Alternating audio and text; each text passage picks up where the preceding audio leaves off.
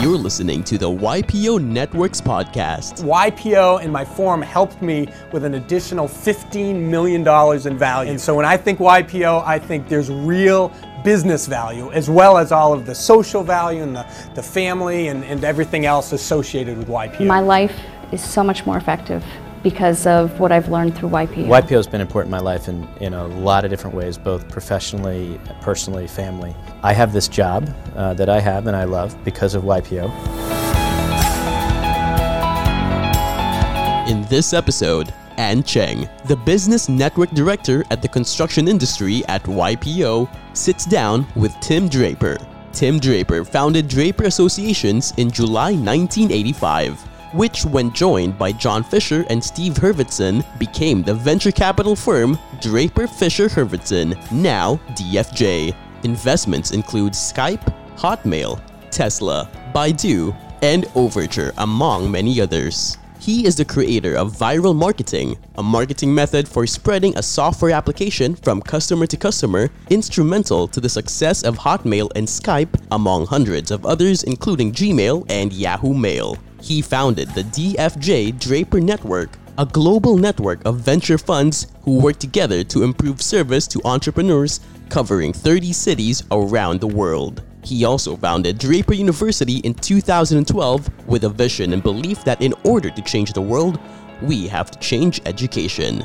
He has been listed as number 46 of the most outstanding Harvard alumni, number 7 on the Forbes Midas list, number 1 most networked venture capitalist by Always On, and number 98 on the 2014 Worth Magazine 100 Most Powerful People in Finance. He has won numerous awards and honors and is regularly featured in the press as a leading supporter of entrepreneurship. Sit back, relax, and enjoy the show. This is In the Spotlight with Tim Draper. And now, your host, Ann Cheng. Hello and welcome to our YPO Networks podcast. Today I have an exciting guest with me. It is Timothy Draper, the founder of Draper University and Draper Associates, famed investor and entrepreneur. Tim, thank you for being with us. Hey, thanks for having me. And I've been a big fan of YPO all the way through, from the very beginning. In fact, I was around when this thing started. Absolutely. Thank you, Tim, for being with us. YPO's got to be a big deal. Great. Tim, tell us a little bit about your early investment career with DFJ. What did you look out back then when you were starting to invest in technology? Well, I haven't really changed my mode of operation. We're always looking for companies that have this extraordinary entrepreneur who really wants to do something really big with their life, that has great ambition and great drive. And we want to make sure that they're taking some interesting new technology and applying it to a market that's going to be big. And the size of the market turns out to be as big an issue as any other thing. So we really want great people. We want to fund big markets, and we want to use unique technology that's being applied to those markets. So that's basically what we've been doing for all these years. And I did that from when we were Draper Associates through DFJ and back to being Draper Associates again. We've had a long career, back something like 35 unicorns from inception. And it's been a fabulous career. I've really enjoyed it. I'm still at it, still love it. And in fact, now with the interesting new technologies that are coming on board, I'm even more invigorated about the business. I think it's sort of a perfect time for venture capital. Great. Let's talk about generational success. What did your father do, and what are you doing to ensure generational success in the Draper family? Well, that's great. My grandfather was the first venture capitalist in the Silicon Valley, and my dad was a great pioneer of venture capital. And he funded a lot of very interesting companies and did very, very well. And then I brought it globally. I decided that my mission in life was to spread entrepreneurship and venture capital throughout the world. And I think the message I could give to everyone about passing something on to the next generation is come home excited about what you do. I think all three of my four children have become venture capitalists as a result of how excited I was, because I just kept coming home saying, oh God, I saw this company, so exciting, things are really interesting, it might change our whole future. I get them all excited and they go, oh wow, what he does is fun. And so I think that that's true with whatever you do, whether you're a plumber, an electrician, a gardener, a venture capitalist, a consultant, or you've run a company the way most YPO people have done. Make it clear to your kids how excited you are about what you do, and they will latch onto that. And you can't tell them I'm excited about this. You have to bring it home. Absolutely. You've invested a lot in education as well. Can you tell us a little bit more about Draper University of Heroes and how it came to shape your view of what education can be as a platform for good? Yeah, I think education is clearly the most important thing any of us do, unless you're breaking new ground scientifically or something, or you're an entrepreneur. That's probably the best thing you can possibly do. And when I started at school, well, I had been very active in education before. I saw that the education system run by the teachers' unions has really slid over the last 50 years, at least in California, from first in the world to 50th in the world. And it needed a spark of some sort. And I thought a market system would be great. The parents choose the school that's right for their kids and the money follows the parent. Well, politically, that was absolutely blown up by a very powerful teachers union. And then I got interested again. I've gone through a series of different things. And then I thought, well, the best way to do this is to lead by example. And so I started my own university. And I thought, well, why don't I just teach entrepreneurship, because that's something I know. And so I created this school, and the biggest surprise was that it worked.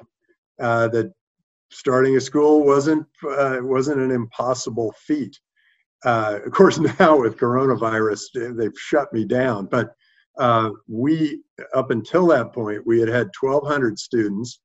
They had come from 86 different countries. They had started 400 companies. They were, some of them, one had become a unicorn, one had become Centaur, and many of them had become deck towers, where they're worth $10 to $100 million. This school really did create 1,000 or 1,200 entrepreneurs, people who were going to just take the world by storm and go. And it's not like we teach, oh, this is what a Series A is, or a Series B, or here's how you pitch. We did a little bit of pitching the venture capitalists, but what we mostly did was, who are you? What are you capable of? And then we push them to be more capable of more than that. And they had to work in teams, which no school does, but every school should, because we work in teams when we get out of school. Nobody does it on their own. Absolutely. And so we did. We changed the whole nature of what schooling was, what education was. And now I think we poked a hole in the balloon of education. It has been blown up as like something really that is untouchable. And now we realize that, hey, they don't do a very good job for the money they take. And we have, that's been one of the little benefits of being able to create a school is to sort of show that the emperor has no clothes on the other side. Great. Tim, thank you so much for being with us today. One final question. What change do you hope to see in today's world? I think that in today's world, the most exciting thing that's happened is that Bitcoin was a part of three technologies. One is the currency, one is the blockchain, which is a perfect record of everything that happens, and one is smart contracts. And then with artificial intelligence, all sorts of things become popular. Well, what that's done is it's decentralized the world. We now have a world currency, a currency that permeates all the borders. We were always very tribal before. We were always tied to a geographic area. The internet started to break that apart. And now that a currency is broken it apart, people are realizing it, that we're all one big globe here. And the tribalism is a relic of the past. It's a way of thinking where people felt safer when they were protected from other sets of people who had different sets of rules and lives and that sort of thing. Well, now around the world, we pretty much all operate under the same general set of rules. Different people don't follow them as well as others, but and that has created a free market around the world, and that free market is booming. And when the tribals, the people who are in government and they want to keep it the way it is, when they act and they say we're going to create a trade war or a barrier, that cuts these relationships that we've built over all this time. And so I think that it's very important for us to push forward toward a global world, a world where the customs office becomes a relic of the past, where governments compete for you. They provide services for you. In fact, I could create most of government services with Bitcoin, the blockchain, smart contracts, and artificial intelligence, because most of what government does is an insurance business.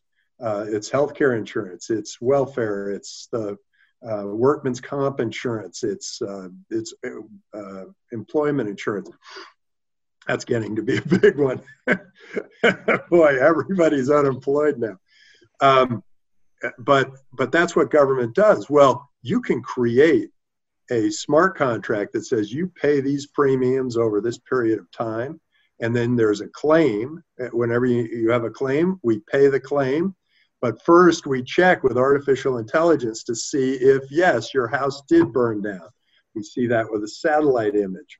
Or, yes, there's data that says that the hurricane blew at 130 miles an hour through your street. So we believe that truck of yours has been turned over.